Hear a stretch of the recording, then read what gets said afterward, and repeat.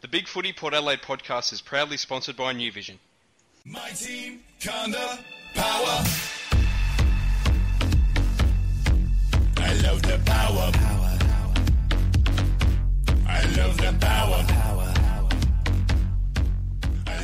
Hello and welcome to the Port Adelaide Preview Podcast. I'll say that again. Port Adelaide Preview Podcast for the round 12. Welcome to the Port Adelaide Preview Podcast for round 12 versus Richmond. It'll be played on Friday night at Adelaide Oval. I'm Portia, and joining me, as happened last week, and apparently will happen a bit more in the future, is Macca. Macca, how are you? Are you speaking with a normal tongue? Have you been drinking, or what? What's the deal? Honestly, I did contemplate year are we it in? because I just bought a new 2003? bottle of vodka and I haven't had it before, but no, I haven't been. Look, I'm looking forward to seeing how Adam Morgan and Paul Koulouridis go this week. Should be good. They've got big raps on them. Yeah. Yes. No, very well, thank you, Portia. And yourself? Yeah, not too bad. Look, was super. Look, I've been contemplative for the last week, I guess, since last week's game. It's just you just knew we were going to lose that. Yeah, well, I guess that's why I tipped Hawthorn.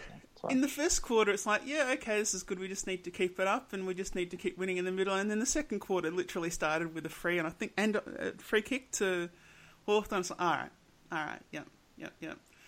And from then on, you knew what was going to happen. And they kept coming. They just kept coming. Free kicks just kept coming. And like nothing really said it more than that goal that they wanted to call it behind that went to review, and it was the clearest goal in the world, you know. It went into like the third row of the grandstand, and they're calling a review. Good on you. Yeah, and it's I don't know. I guess the goal umpires are local. They certainly used to be just local guys brought in to be the goal umpires. So maybe he's off balance by only having one of his heads showing. I don't know. Yeah, I think so. I think it was one of the heads that looked like a behind, but the first head, it was clearly a goal. So yeah. But and Charlie Dixon getting a free kick against him for looking intimidating, like Matty Primus used to do all those years ago. He'd just glare at someone and give away a free kick. Wouldn't say a word. So that's. I know what you're thinking, Charlie. Free against. Yeah. That happened. So that was fun. But you just have to laugh, and you also have to take comfort in the fact that no matter what else happens this season, we can't get umpired against this badly again. It can't possibly happen. Never say never, Portia. Never say never. Oh, it just can't. It's ridiculous. Having said that, I'm not going to blame the umpires on the loss at all, like most other people have done. I thought we were pretty terrible. And, to give up that sort of lead, we do it too often. We sort of settle down, we get too cruisy, and then when it's time to, put the foot to the floor again, we just don't seem to be able to do it. And, once again, we had our chances to win a close one and failed miserably. No Stevie Motlop magic this time. I think this is one of those ones where I'm blaming the umpires, but it's not for something that happened in the last 2 minutes or anything like that. But, okay, let me give you a scenario, Macca. You're at work, you're having a shitty day, everything's going against you, and you know it's all bullshit. Like, how do you maintain a positive, let alone competitive attitude in that when it just seems to be a pattern where you cannot get away with a single thing and your opponents seem to, and they're directly benefiting from it? Like it's hard to, that's not even an experienced player versus a young player thing. That's like everything was literally going against us from the second quarter onwards. That's how umpires cost us that game. Yeah, I'm not sure they did, to be honest. Like, we've got to change the way that we play football, I think, to be honest. We've given up. We've given up over 30 free kicks in 3 of the last 4 weeks, and that just should not happen. And you can't just keep blaming bad umpiring for that sort of thing happening. That's a trend, and we're just going to look at what we're doing. I think we are quite a sloppy side in terms of tackling. I think we're quite sloppy, obviously in 50-metre penalties, and we have been all year, even in the pre-season when Charlie gave away like 4 of them in the first pre-season game. It's happened all year. So I think it's obviously not something that we can probably change right now on the spot, but we've got to look at it because we do give away a lot of free kicks. And looking at the stats, our free kick differential under Hinckley has been in the negative every single year under Hinckley. So it's definitely a trend that the umpires don't particularly reward us with how we play. Look, I mean, you say that, but the team we're playing against this week, Richmond, they have the most free kicks against them in the league, and it's not as though they're up the top for the frees for either. So I don't think that is symptomatic of a non-winning style. It isn't. We've got proof in this very season that we're participating in. Yeah. I'm not suggesting it's got anything to do with us winning or losing. I'm just suggesting that I think we are quite a sloppy side when it comes to tackling. We give away a lot of too highs, a lot of in the backs. There aren't any good sides though, Macca. Who would you say was the clean tackling side? Well, probably West Coast, considering their free kick differential is through the roof every single year. They have the least tackles laid of any team. Not sure. Well, I don't know then. I don't know. But look, when you're giving up over 30 free kicks 3 out of the last 4 weeks, something's got to change. And that's that can't just, a one-off, sure, bad umpiring. 3 of the last 4, that's on us. I think that we're playing a physical game plan and some clubs can get away with it and some can't. Fair enough. Fair enough. Yeah, so look, I guess to get to the hot picks, we have managed to be 8th after the loss somehow. We've gone up the ladder, failing upwards. It's certainly a rare occurrence, but it does mean that we're in a bit of an oasis in the desert where we are right now, in that if we lose this week, we can definitely drop, but if we win this week, it would be quite hard to go up. So we're in a very special spot that we're alive right now. Well, look, I think it's great that you can lose and go up the ladder. And look, if we keep on losing, we'll be top 4 in the next few weeks. So, fingers crossed that happens. Certainly funny, isn't it? There you go. That's the way it is. Now, Macca, I believe you have a bit of a report to give us about the under-18s game you attended last weekend. Yes, I love my under-18s footy, and I did get to see the second half of the SA versus WA game at Alberton Oval, and I've since watched the full replay a couple of times on YouTube, which is great. And look, SA dominated, absolutely thrashed the pants off WA by the tune of 89 points. It really was a non-event. I think at one stage it was 9-1 during the second quarter. And whilst WA got a little bit better through a little bit of a purple patch through the sort of late part of the second quarter, early part of the third quarter, from that moment on, I think SA kicked about 8 or 9 goals in a row to finish the game as well. So, look, WA just looked like a bunch of kids that had never played together before, to be honest, whereas SA looked like a really well-drilled unit. Pretty much all the big guns came to play and played really, really well. Yeah, now, I guess if you're talking about WA in that respect, that's a bit like WA a couple of years ago, isn't it? They had, a couple of really excellent players and a bunch of guys that just were not anywhere near it, and there was a huge gap between their best and their worst. Was that what we saw again this week? Not necessarily, because a lot of their bigger name players really struggled. Like Ian Hill was pretty invisible for most of the game. Carter, he took an absolute spectacular. He took probably mark of the day, or a really good hanger. But he turned the ball over a lot. English was probably their best player. He had 25 touches and 7 inside 50s, a real nugget, inside ball winner. And to be honest, the only other sort of player that really played quite well and won his position was a 16-year-old ruckman called Luke Jackson, who had 15 touches and 29 hitouts. He was by far the best big man on the park. And yeah, he's not draftable until next year. Well, there you go. And for South Australia, who is someone that we should be, with our multitude of picks, and the possibility of maybe trading up, I guess, are there any... We obviously know Lukosius and Rankin, and potentially Rosie. Yeah. Is there anyone else we should be thinking about? Yeah, look, Rankin was fairly quiet on the day. He had 14 touches, but he showed moments of absolute brilliance throughout the day with what he did have, and when he did have the ball, he did one of the best sort of sharks of a pack I've ever seen. Ran into an open goal. That was great. And he did this really clever no-look pass to Lukosius, who goaled from it as well.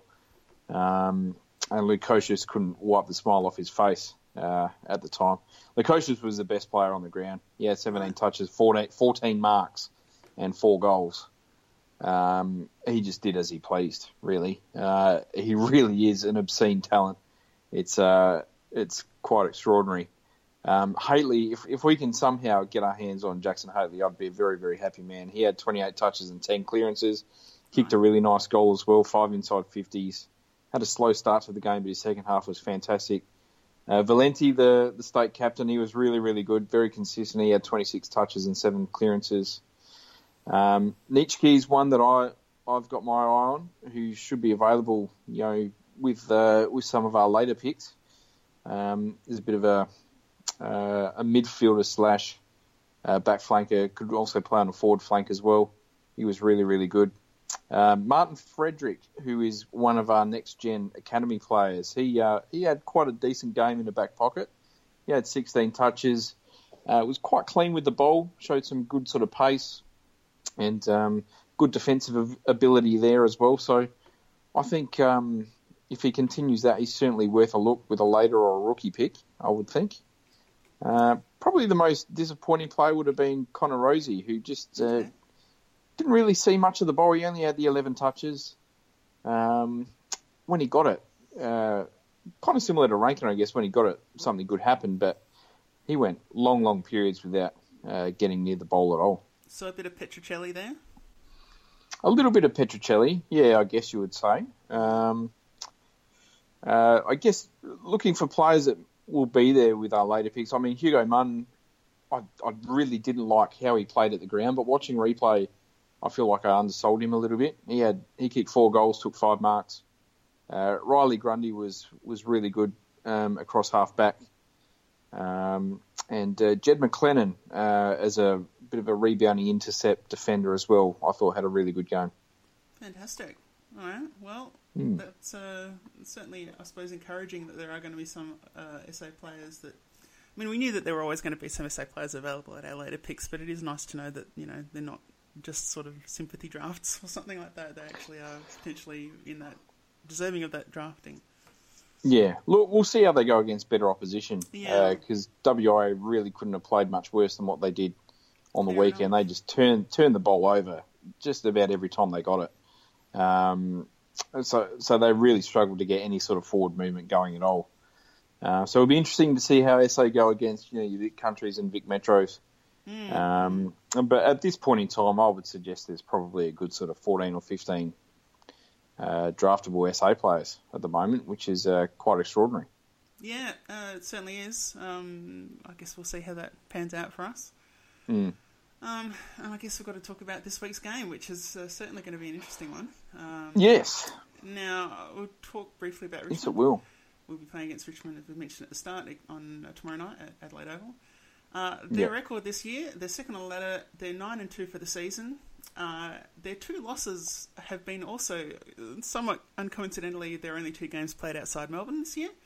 Losses to Adelaide at Adelaide Oval and West Coast at Perth Stadium. They've won 9 games, 8 of which have been played at the MCG, their home ground, and they've won 1 at Docklands, and I forget who that was against. So they're in good form, aren't they?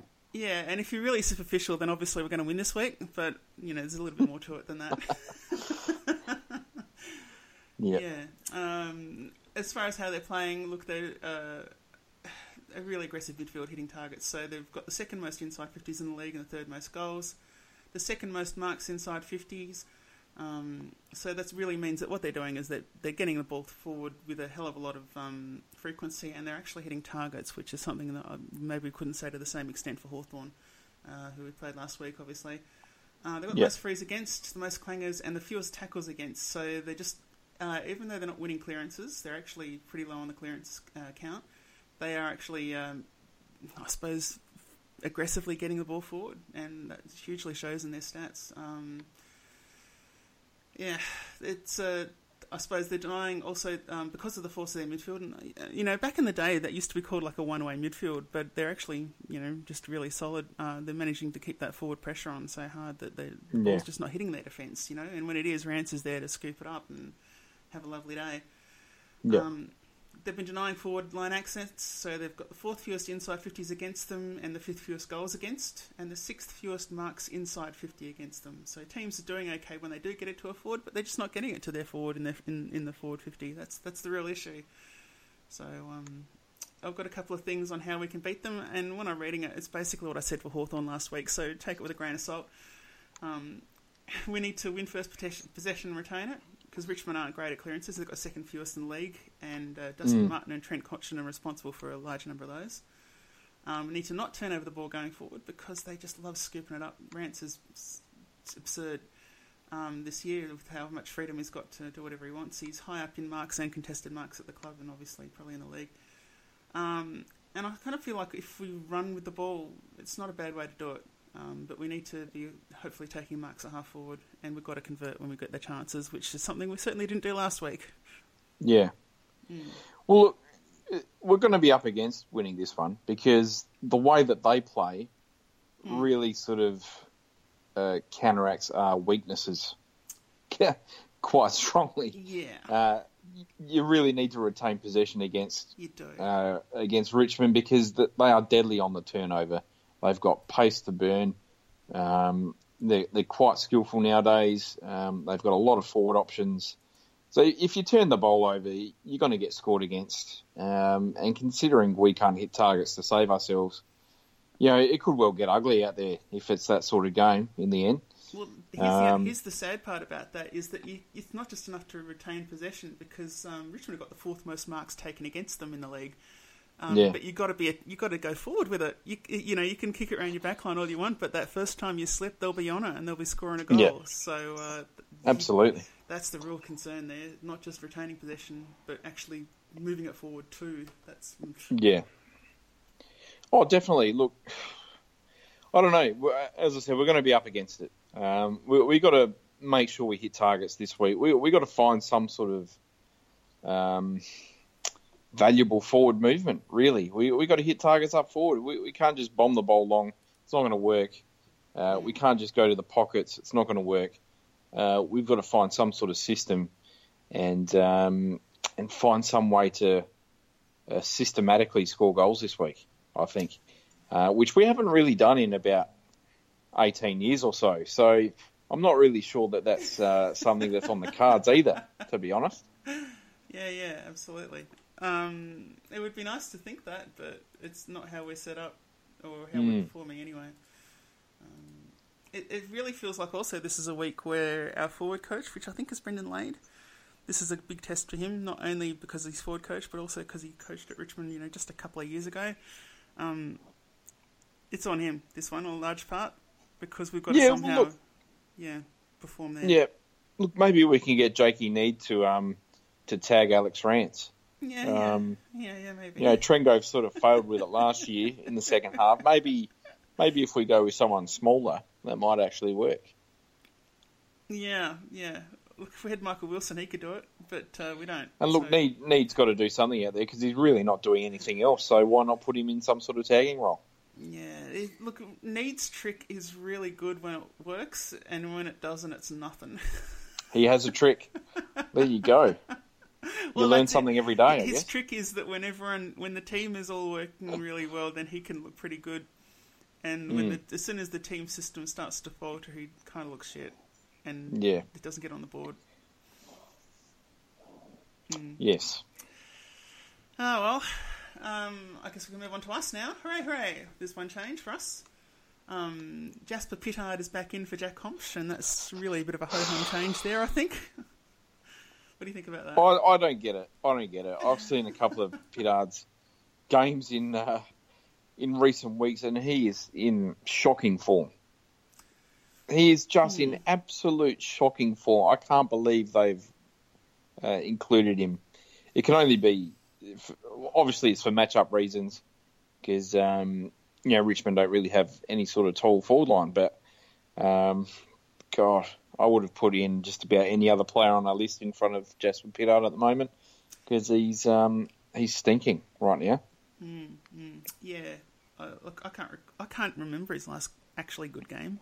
You know, not just where you said, oh wow, Jasper Pittard played a acceptably low on clanger game. You know, I mean an actual good one. I can't recall when the last one was. It certainly wasn't this year or last year. I don't recall. Look, his game on the weekend at SANFL level, every second kick he got was smothered. He turned the ball over something chronic. I don't get it.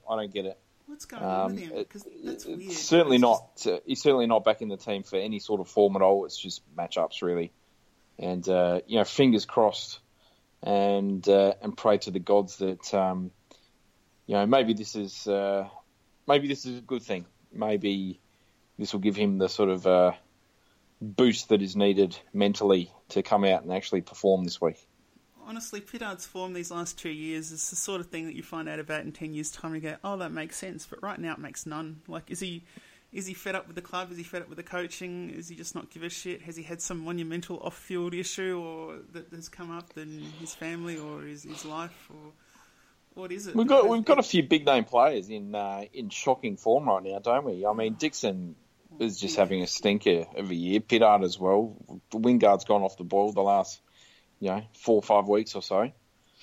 We've got a lot of big name players that are struggling at the moment. Yeah, it's interesting, isn't it? And you've got to wonder why. Like, Ebert as well. Ebert's another one. Oh, Ebert's had an ordinary season, hasn't he? Yeah. Oh well, and looking at our emergencies. So yes, I can understand I can certainly understand the matchup change of taking out a Toll and bringing in a Small. Yeah. I probably would have kept Homsch and maybe dropped Cleary, only because I think Homsch is better playing on a Small. Yep. Great. But I guess it's neither here nor there. Yeah, I don't think that's a huge change. Yeah, when you look at our emergencies, Carl Amon, Jack Homsch, Jack Trengove and Lindsay Thomas. It's not really inspiring, is it?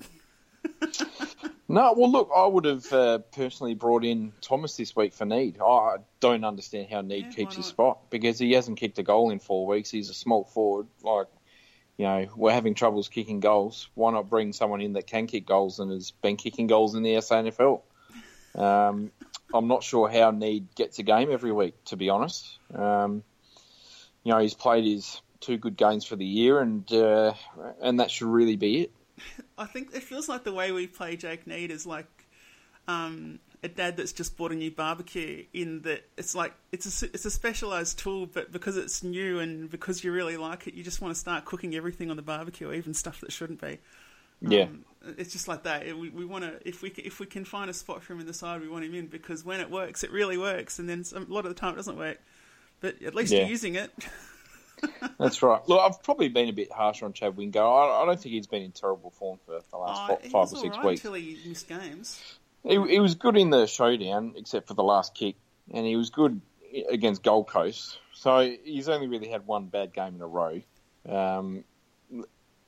Although he's clearly not the same Chad Wingard that we know and love. I don't know. I would have almost brought 20 again, is he? No, well, that's right. I would have almost brought Jack Trengove in for this game, to be honest. Oh, God, no. Who would he keep up with in that forward line? Oh, I wouldn't be playing him up forward. Oh, okay. No, not in our forward line. In our defence, in their forward line. Who would he keep up with? Oh, I'll be playing him in the midfield. Oh, really? Okay. Yeah. I'd put him on Trent Conchard.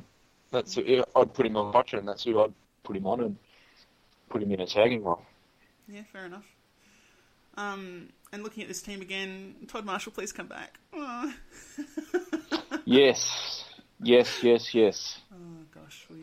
Hopefully next week. Hopefully. And that's another thing we've got to mention at the start of the program. Sam Hayes has done his ACL and he's out for the season. What a shit. Oh, that is absolute heartbreaking news. Yeah. He was playing really well. He was really improving each week. And, look, fingers crossed he has some sort of Dougal Howard type recovery and comes back bigger and better than ever. But yeah, I was pretty bummed out all last night, to be honest. After hearing that, it's just the last thing you want from a young Toll is to cop an ACL. It's kind of following that Frampton injury curse, isn't it? In that when you could have got a game, you weren't fit, and when you're actually in good form, that's when you get injured. Yeah. Well, speaking of Frampton, it's his time to stand up now, isn't it? Sure is. He's in line. He's got to pull his finger out, and if he wants a game, there's arguably a spot there for him. Absolutely. All right. Well, look, we've had actually surprisingly active Spreaker chat tonight. That's Libby chimed in a little while ago, so hopefully she's still listening. Saying, I went to the game and saw up close some of those poor umpiring decisions. The players just lost all momentum when there were poor decisions. And yeah, that's definitely, I think, what we could see that on TV. JV saying, no Dusty, easy win, even though he isn't playing well. That'd be nice. And JB's also said, we need to mark in our defensive 50 and not spoil. We have the height to outmark them, and we need to use it. Yes. That's true. Fair. That's absolutely true. Look, Martin out is massive. Obviously, that's huge news. Yes, big for us. Yeah. Big for us. Probably means that we're not going to win. That's the main issue because it seems like every time that we come up against a team, their best players, we West Coast struggle. Right? Geelong, that's true. Almost the Crows as well. So Jack Graham as well. I mean, that's not too bad for us as well. So Anthony Miles has been in exceptional form in the VFL. Probably win the medal this year, I would suggest. Castagna coming back, he's just really, really quick. And turned into a really good... Oh, sorry. He turned into a really good player as well. Excellent. So, yeah, Castagna and Miles in. Jack Graham's out with the mission. He's certainly come down a lot since his dream run last year. And obviously Dustin Martin's injured. So, Castagna's definitely an important in for them as far as their forward line. So that's awkward. If Miles is playing well in the VFL, then I guess that's a problem for us as well. All right, going to the ruck duel. Toby Nankervis versus Paddy Ryder. Nankervis is averaging 21 hit-outs, 17 disposals and 3 clearances with more than 50% contested possession. Interestingly, though, he gives, unlike McAvoy, who has basically the opposite, Nankervis gives away almost twice as many frees as he wins, which is similar to Ryder, I suppose. Maybe after last week, the umps will be apologetic. What do you think? I doubt it. I highly doubt it.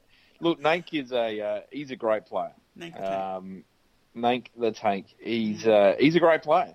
Yeah. It's going to be a hard battle. I think Ryder will have the jumping ability over him, but Nankervis is a gun around the ground, and Ryder's probably put in that area. All of this year, I would suggest. So he's still finding his way back. Yeah, he is. Yeah. So I would expect Nankervis to get on top of that battle. To be honest. Yep, I'd agree with that. So how that'll work out for us, I don't know. He's been playing pretty well, but Richmond clearances are pretty low. But who knows? In midfield, obviously, no Dustin Martin. Trent Cotchin, he's only averaging mid-20s for disposal, but they're very effective. You look at all the the qualitative stats that go with that, and they're huge. So Dustin Martin is in that same category, but again, he's not playing. So can we beat Trent Cotchin? We can. I think we certainly can. And we've seen in the past that we can get in his head a bit and put him off his game. Yeah. So I think there's definitely the opportunity. Look, I think on paper we've probably got a better midfield than them. On paper, in practice, that's where it falls. I really think that if our first-grade midfield can really get their hands on the ball, I think we're a massive chance of getting a decent lead out of this one, and hopefully sticking with that lead for the whole game. I think guys like Rockcliffe, Ebert, Wines are going to be super important, especially our outside runners as well. I think Motlop and Polak, they're going to have to be quite defensive this week, I think, because we know how much that Richmond love to run and carry the ball and have extreme pace. So those two players especially are going to have to be on their game, and when they get the chance to run and carry it, they're going to have to drive it deep inside our 50, I think. Yeah, look, I mean, I guess if you talk about us being a better midfield on paper, I think that we're a better first possession midfield. I think that we're more likely to win a clearance and stats bear that out. But as far as what you do then, Richmond are clearly the better side. That's the concern. So yeah. It's really about, and it has been all year, and it will continue to be until we have a glut of about 3 or 4 really good outside mids. Is getting the link up from winning the ball to the forward line. Yeah. Pollock is good at it, but he can't do it alone. Who else is doing it? Hopefully Motlop is supposed to be doing a bit more than he is. And Wingard does it a bit, and then we get sort of really shallow in that regard. But it's such an important part for us to really have a strength in. And in this league this year, I think it's hugely important. So, yeah. Look, it's the pace that really worries me the most. Jaden Short's really, Menagy's really quick. Butler, Lambert, Castagna, Higgins, they've all got good game pace. Once they get their running game going, they're very, very hard to stop. Yeah. Now, there was one person I particularly thought would be worth looking at when I had a bit of a read-through, and Shane Edwards. He seems to be very important for them as a route to goal. He's third for their inside 50s, and he's leading for goal assists, but he does like uncontested ball, so I'm just wondering whether he's someone we play, I don't know, a more accountable... Not quite a tagger, but certainly make him accountable. Do you think that's worth trying? Maybe a Burn Jones. That might work. Yeah, that could be good. Just get in his face and, that sounds good. All right, and moving along forwards, Jack Riewoldt is everything. He's leading contested marks inside 50. We've got to shut him down. Though, just interestingly, Josh Caddy is beating him in the goal kicking. Josh Caddy. Who would have ever thought? I thought he was an absolute hack up until... yes. Probably this year, to be honest. But, he's having a career year. He's absolutely in the All-Australian team at the moment. He's just having a great season. 27 goals for 9 games. He's averaging, I think, just under 20 touches as well. Yeah. He's right in He's kicking goals. He's kicking a lot of goals for the first time in his career and still getting a lot of the ball. So, good on him. He's in career best form. Yeah, how fortunate. How wonderful. Hooray. Well, look, he might have a slightly different role maybe this week with Dusty out. Yeah. Maybe we might see him play a little bit more midfield than he has been. But yeah, I mean, they get a lot of goals from their midfield and their smalls. Yep. They got 15 goals from Castagna. They've got 13 goals from Butler, 10 from Lambert, and Higgins is going at a goal a game as well. So, it's not all about Riewoldt. They do score a lot of goals from their smalls too. That's true. But I guess if I was describing Riewoldt's role on the side, it would be kind of like what we hope Charlie Dixon will be every year, as opposed to a couple of years ago. Look, we know Riewoldt's going to go out there. He's going to take a few marks inside 50. He's going to probably kick 3 or 4 goals and put his finger up at the crowd and do what he usually does against us. He usually plays pretty well against us, I reckon. Yeah, absolutely. And just moving on to their defence, Alex Rance. He's second for contested marks at Richmond, first for marks overall. This is definitely... I've put down my note here. Can we please not mess around with hopeful bombs into the forward line this week? Thank you very much.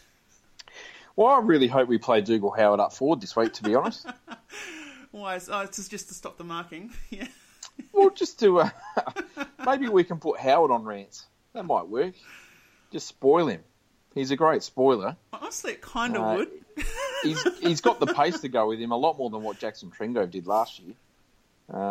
So that might actually half work, but I would actually really like to see Howard play kind of out of full forward and do sort of what Todd Marshall was doing. So we really don't need him down back. We don't really need him down back, especially if we've got Jonas and Cleary down there. Yeah, and Cleary. Yeah.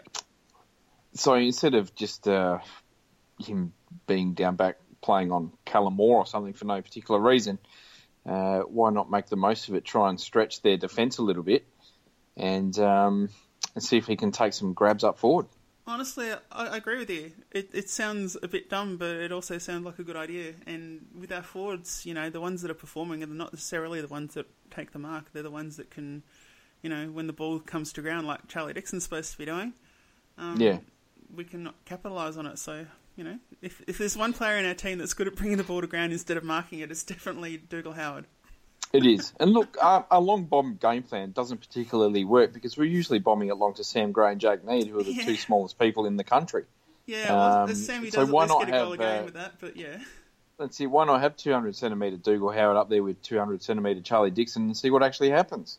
Maybe when Charlie gets the ball, 70 metres out from goal, instead of looking at bloody Frodo, he's got someone told to kick to for once.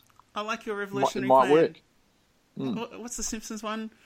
I'm intrigued by your ideas and wish to subscribe to your newsletter. Yes. That's it. Yeah, all right. Anyone else in the defence you really want to talk about at Richmond? In their defence, look, Jayden Short's having a wonderful year for them. He would almost be in the All-Australian team as well. He kept Brandon Ellis out of the side for a long time. He's super quick. He's very defensive. He's quite attacking. When he gets the ball, he can run. He can sneak forward and kick a goal as well.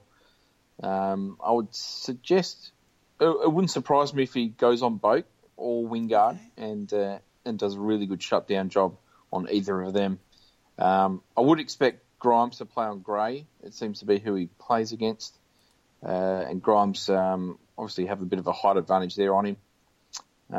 But as I said, I'm really hoping we get a little bit more tall timber up there than what we've seen so far this year, and try and exploit their lack of height down back.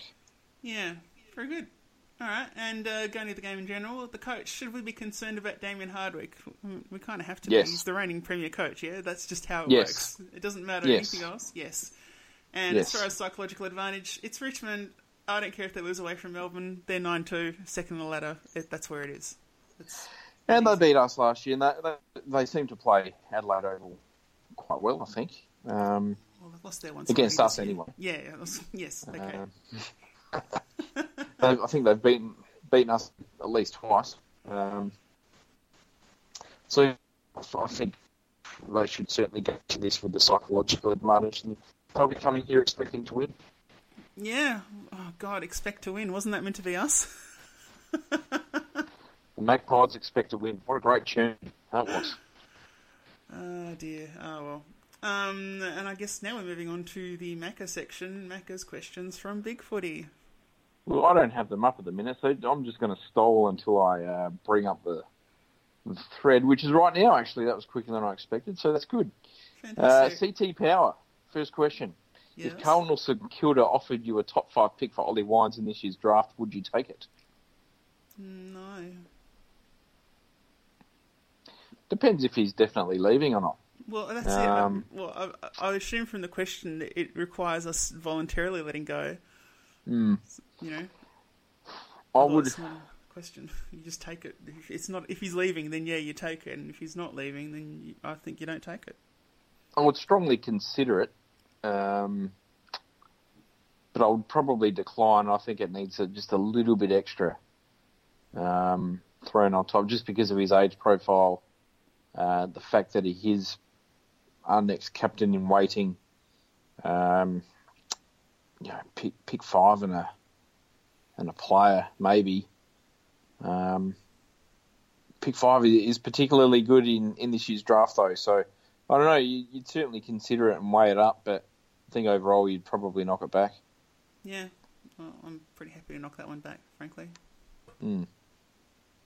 Andre has said, with Hayes going down, if Port don't pick up a ready-to-go backup ruckman by draft or trade, what odds on Russell Ebert handball having a heart attack whilst he takes a sledgehammer to the doors of the Alan Scott building? Pretty high odds. Yeah. I would think so. REH is still on his we need to have 15 ruckmen on our list campaign, so until that happens, I think he's going to be stressed, I think, a little bit. I do think we need more than we have. Don't know. I don't think we do, to be honest. I guess it depends how quickly he comes back, Sam Hayes. maybe he will be. Maybe he can play sort of through the second half of next year. What are your thoughts?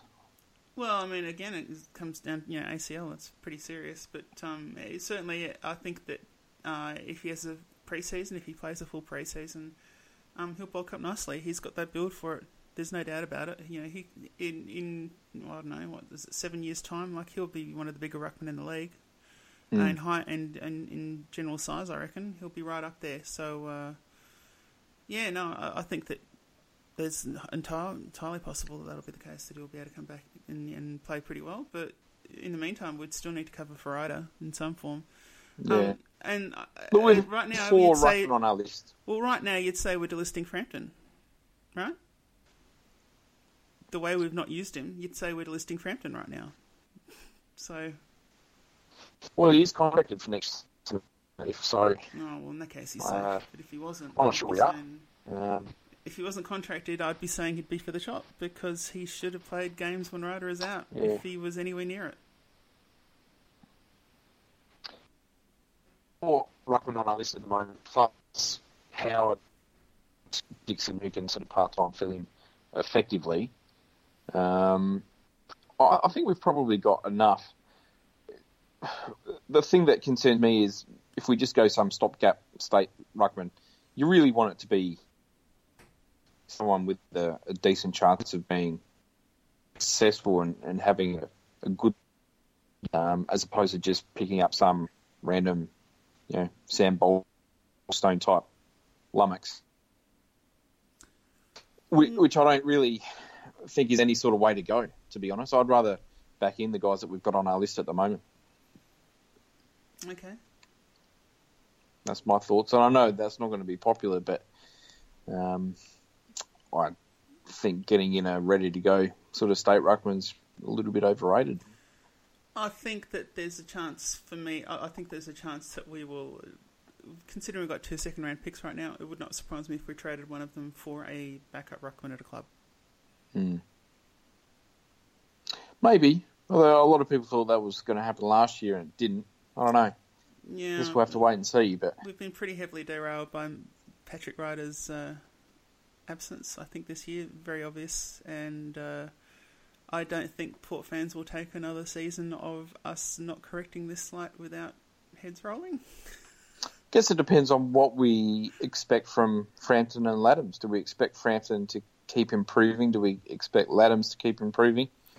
Or do we think they've kind of peaked a little bit and are not going to be AFL players? I think that Frampton, I think that he should be there. And Laddams, I'm not sure he's got it. Laddams has disappointed me because I really liked him in his draft year.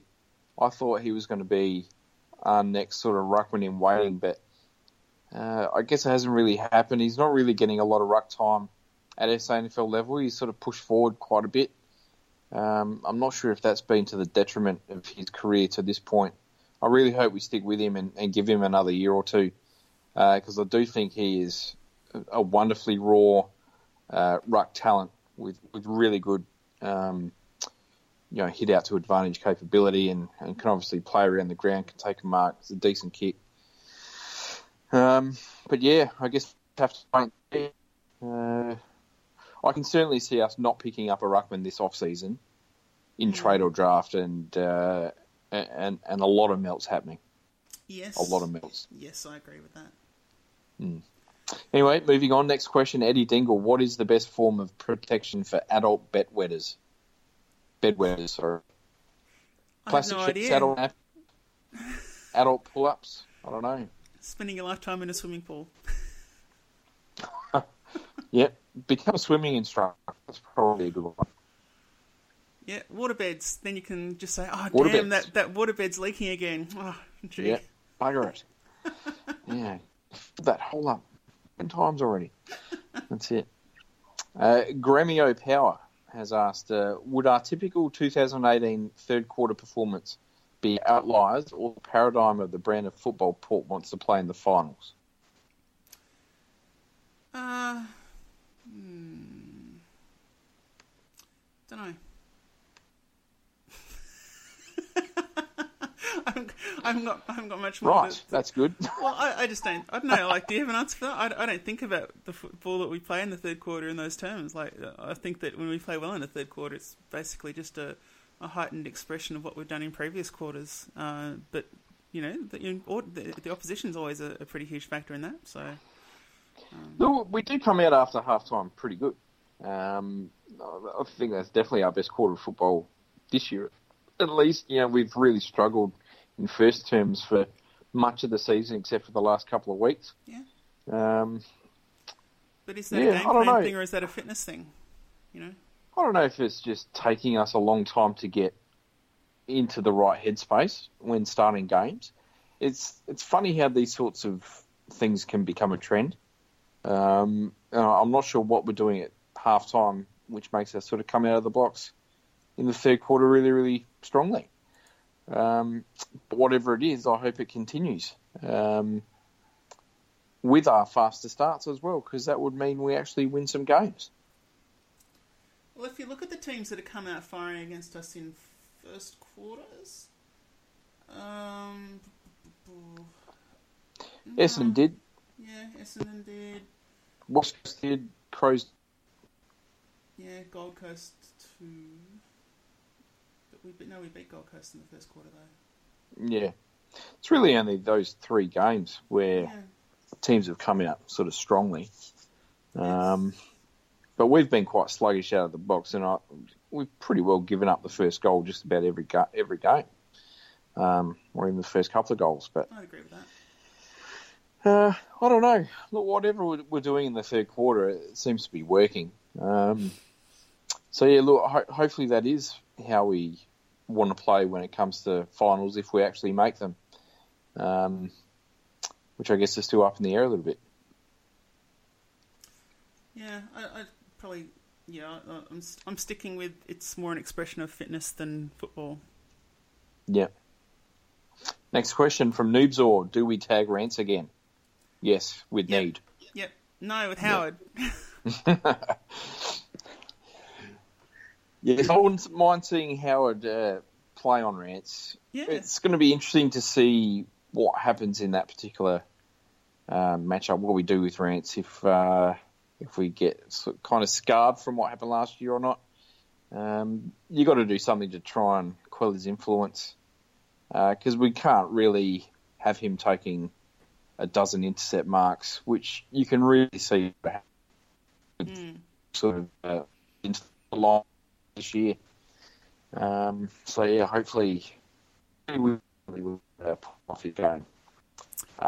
Rick Rockstar has asked, why does Need get so many games? I think we answered that one already. Why is the Sky Blue? One of those unworldly facts. Why does Need get so many games? Yeah. Sorry, you're breaking up a fair bit there, Macca. Have you moved around a bit? No, I'm lying on a couch and I haven't moved at all. How weird. Okay. Yeah, oh well. Next question. Next question, CT Power. Name our top 5 worst kicks. Ebert? It's just kicks and not explicitly kicks for goal, right? Yeah? Just kicks. Just kicks. Ebert's one of them, in my mind. Yep. Gosh, let's look through the playlist. I reckon...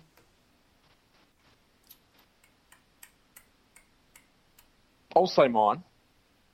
Okay, please do. I'm going to say Ebert. Yep. I'm going to say Tom Cleary. I'm going to say Jasper Pittard. Yes. I'm going to say Sam Gray. Oh, no, I'm still pro Sam. Still pro Sam? And I'm going to say Ollie Wines. Yeah, Ollie's been shitting it a bit. That's why I was talking about specifically about goals, because the goal, his goal chances last week, he should have got both of those. And I've specifically only chosen players that are in the team this week. Yeah, I assumed that. In which case, Jasper Pittard's inclusion is a real boon to anyone trying to make a top 5 of shit kicks. It is. Absolutely. It's come at the right time. I kind of feel Sam Powell-Pepper but the conditions in which he kicks are not ideal a lot of the sick. time, so it's tough. Like, he's one of the ones where I feel like his kicking is bad because of the way he plays, whereas Ebert, I think he's just a bad kick however he gets the ball. Yeah. That's fair. Yeah. From Ford Fairlane, do you and Portia believe that Port's form is not as bad as some here seem to believe, and that good Port can beat Richmond? What are the keys to winning the game? Good Port can beat Richmond. Yep. Absolutely. It's just a matter of if we do it. Look, I would also... I do believe that our form is not as bad as what some on Big Footy would have us believe. You know, Big Footy is... especially the last few years, it's the high of highs and the low of lows on a weekly basis, depending on our result. And we either go from Zach Hinkley, he's rubbish, to oh my God, we're going to win the premiership on a weekly basis. And you kind of need to do what they do at the Olympics and take out the worst and take out the best. And the truth is somewhere in the middle when rating our form. And I think our form's been okay. It could be better. Here's a question to modify that. Because I sort of believe, like, if you're getting that on Big Footy, it probably means hope for the future as well. And I don't mean like, oh, everything's ruined, but like, you know, it's not that we've got a super young team that's going to get better over the years or anything like that. Like, we've actually... Oh, no, we should be peaking. We should be peaking. So compared to where we should be with our list right now, we probably are underperforming, really. Maybe, but then you would have said exactly the same thing about Richmond at this stage last year as well. Oh, sure. And they looked miles off winning a flag. So I don't think we're out of the premiership race at all. I think we're right in it. But you'd also have to say we're probably not where we should be. No, we need to. I think we're a good 20% off being what we should be. We should have beat Hawthorn last week. Absolutely. Yeah. I think that's probably our most disappointing game for the year, for sure. Certainly our most disappointing result. Yes. But I still think we're a huge chance. You know, all it's going to take is just to get a little bit of run of form together. If we can win this week, go into next week, beat the Dogs, go into the week after, beat Melbourne. We've got 3 on the trot. It puts us in a really good position, I think. So fingers crossed that sort of run can happen. Yeah, hopefully. I guess we'll find out. And last question from Christoph. He can lay a decent tackle. He's 176 centimetres tall. He's an average pace runner. Can almost kick 25 metres with little to no accuracy. And he can handball accurately at teammates' feet. Am I Jack Need? No. Am I too tall to play in the forward pocket for Port, or does my lack of football make me a lock? Well, I don't know, because with, any two of those would be reasons why I wouldn't draft you, so... Look, come and try out, mate. I reckon you could get a game. Yeah, fair enough. I reckon he's in, especially at SANFL level. Especially with the Maggies, I reckon he's in. The Maggies, maybe, yeah. Yeah. You have a shot. Was there anything else? Any other questions? That's it, mate. That's it. All right. Well, look, we'll move along to the final wrap then, and put your money where your mouth is, so to speak. What's your winning side and margin, Macron? It's going to be Richmond by how much? 32 points. Okay. I've picked. Right. I would love us to win this week. I really would. Yeah. I really, really would. And obviously everybody else would as well. But you can just sort of see how this is going to play out. I think we're going to have a pretty decent start. I think Richmond are probably going to get their running game going through the second quarter, and we're just not going to be able to keep up. We're going to turn the ball over too much. Rance is going to take, probably 15 marks down back. And I think we'll be kept to under 7 goals for the game. For me, a huge part of it's going to come down to how much Richmond don't care about playing like dog shit when they're outside of Melbourne. Because we have seen, Victorian sides be like that, even good ones, where they just realise, particularly, in the case where you won the premiership last year, like, if they win, 90% of their games in Melbourne, they're in the top 4 basically. Yeah. And that's just life. And so, how hard do you try for the games outside of Melbourne? You probably want to win 1 or 2. And so maybe I suppose this might be one that you might mark down and say this is one I think we should really focus on winning. But it really depends on whether how intent they are on getting it. And I think that if they're a little bit off, and particularly with Martin out, that is a reliable route to goal that is missing for them. I reckon we can take them by surprise. I'm going to, though, winning side, look, I'm going to have to... You have to say Richmond, don't you? You still have to say Richmond, but not by much. You still have to say Richmond, yeah. Richmond by 5. That'd be irritating. Oh, that would be heartbreaking. Why would you say that, Portia? After last week, why would you say that? Well, at least make it over a goal. At least say like 8 points or something. That'd be it's a one little of those, bit better. It's one of those ones where if I was able to do a line bet, I'd be saying Richmond to win or Port to lose by less than 3 goals. Yeah, fair enough. Yeah, fair enough. Who's your highest goal kicker for Port? Oh, well, if I think they're going to kick under 7 goals, then it's probably going to be a bunch of single goal kickers, I reckon. Maybe... Jake and Ed with 2? I'm going to say Chad with 2, I'm going to say. Okay, yeah. Look, I'm going to go with Jack Watts with 2. Okay. That'd be good. Yeah. Which fringe player is going to lock up a spot for next week? There's a question Jake for Mead. you. It's not just for Pittard. Jake Mead could do his hamstring in the first second, and he will still be a lock for next week. So it just has to be Jake Mead. Well, I mean, if he does a hamstring in the first second, then there's a reason why he didn't perform well. It's more challenging as if he gets 85% game time and he has like 8 touches and no goals. Then what? So his usual average. So yeah, he's a lock. He's a lock. Well, he's obviously not a fringe player, so we probably shouldn't even include him, to be honest. No, that's true. So in that regard, there's not too many fringe players out there, to be honest. Maybe Pittard, Houston, and Cleary. That would be about it. And this is a team that's made one change in the last 4 weeks. So that is fair. That is a fair comment. Yeah, I mean, I don't know. Maybe Pittard. I really hope Pittard has a great game. To be honest, I really, really do hope he comes out firing. He won't, though. And shows us the player that he has been in the past, the good player that he has been in the past, not the bomb scare that he is at the moment.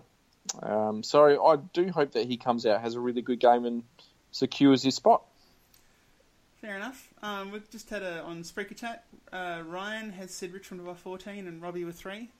And a question for you, just the next one in our line. Are you still think we're on the premiership track? Are we going to win the premiership this year?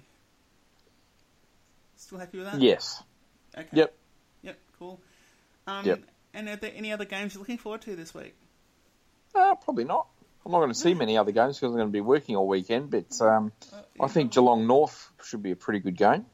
Yeah. That's probably the only other decent game or decent matchup, I reckon. Oh, look, Melbourne Collingwood, I guess. That's that'll be interesting. Both teams are in pretty good form. Harrison Petty, yeah. He's been named anyway. He's so been he might named, not make the cut, but he's been named, so that'll be good if he plays. Yeah. No, I agree with that. That's be good if he does play and takes over Jakey Lever's spot. He's kind of made for that sort of role as well. He was really good as that sort of intercept defender last year at under 18 level and wasn't All-Australian because of it. So good luck to him if he does play. That'd be great for him. Absolutely. And what a game to make your debut. Wouldn't it be? Yeah, absolutely. So what do you think the crowd will be? What do you think the crowd will be? It is still a Melbourne home game. Where's Collingwood on the 7th? Yeah, Melbourne's 3rd. Melbourne 3rd. You should get a decent contingent of Melbourne fans. And with Collingwood in the finals, they should come along. I'm going to go with 60. 60? Yeah, right. What do you reckon? Okay. Well, they got 70 last year. Yeah. Well, you see, the thing is, like, if it was Collingwood in 3rd and Melbourne in 7th, I would agree that would definitely happen. But the Melbourne bandwagon, I'm not sure that's that big. 60 would be the lowest for a while. Oh, would it? Okay. Yeah. I don't follow that much. They seem to get 60 as a bit as the floor with these games. The biggest in recent years has been 75 in 2011. Are they a chance of beating that? 78 in 2006? I reckon it's a fair chance that you could easily get 80 plus, I reckon, on the weekend. I reckon, look, both teams are in good form. Melbourne are looking like they're going to play finals for the first time in forever. I reckon there'll be a lot of new there. And I think that'll bump it up over 80. Okay, interesting. Yeah, I guess we'll find out. Yeah, okay. Fair enough. Yep. Yeah, could be right. I wouldn't know. Could be right. I don't really don't care about right, crowds, but to could be be honest. right. Don't know. All right, well, look, I guess we can wrap it up now. So thank you, Macca, for your wise words today. Thanks. Thank you to our Spreaker audience for listening, and the people that are going to listen on the podcast on the way to work tomorrow, pretty much, because if they don't listen to it then, it'll be game time, so they probably won't listen to it.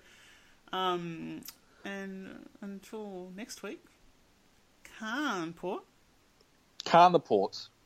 Khan the Power, and Khan Jake Need, Gold Card legend. Ports. Carlisle sends it long, Modlop just on, and takes the mark. He can give Port Adelaide the lead. Hamstring hurt, plays on, sends it high, goal square, long, McVeigh gets back, Port Adelaide in front. The magic man, of all people, he had to be the one.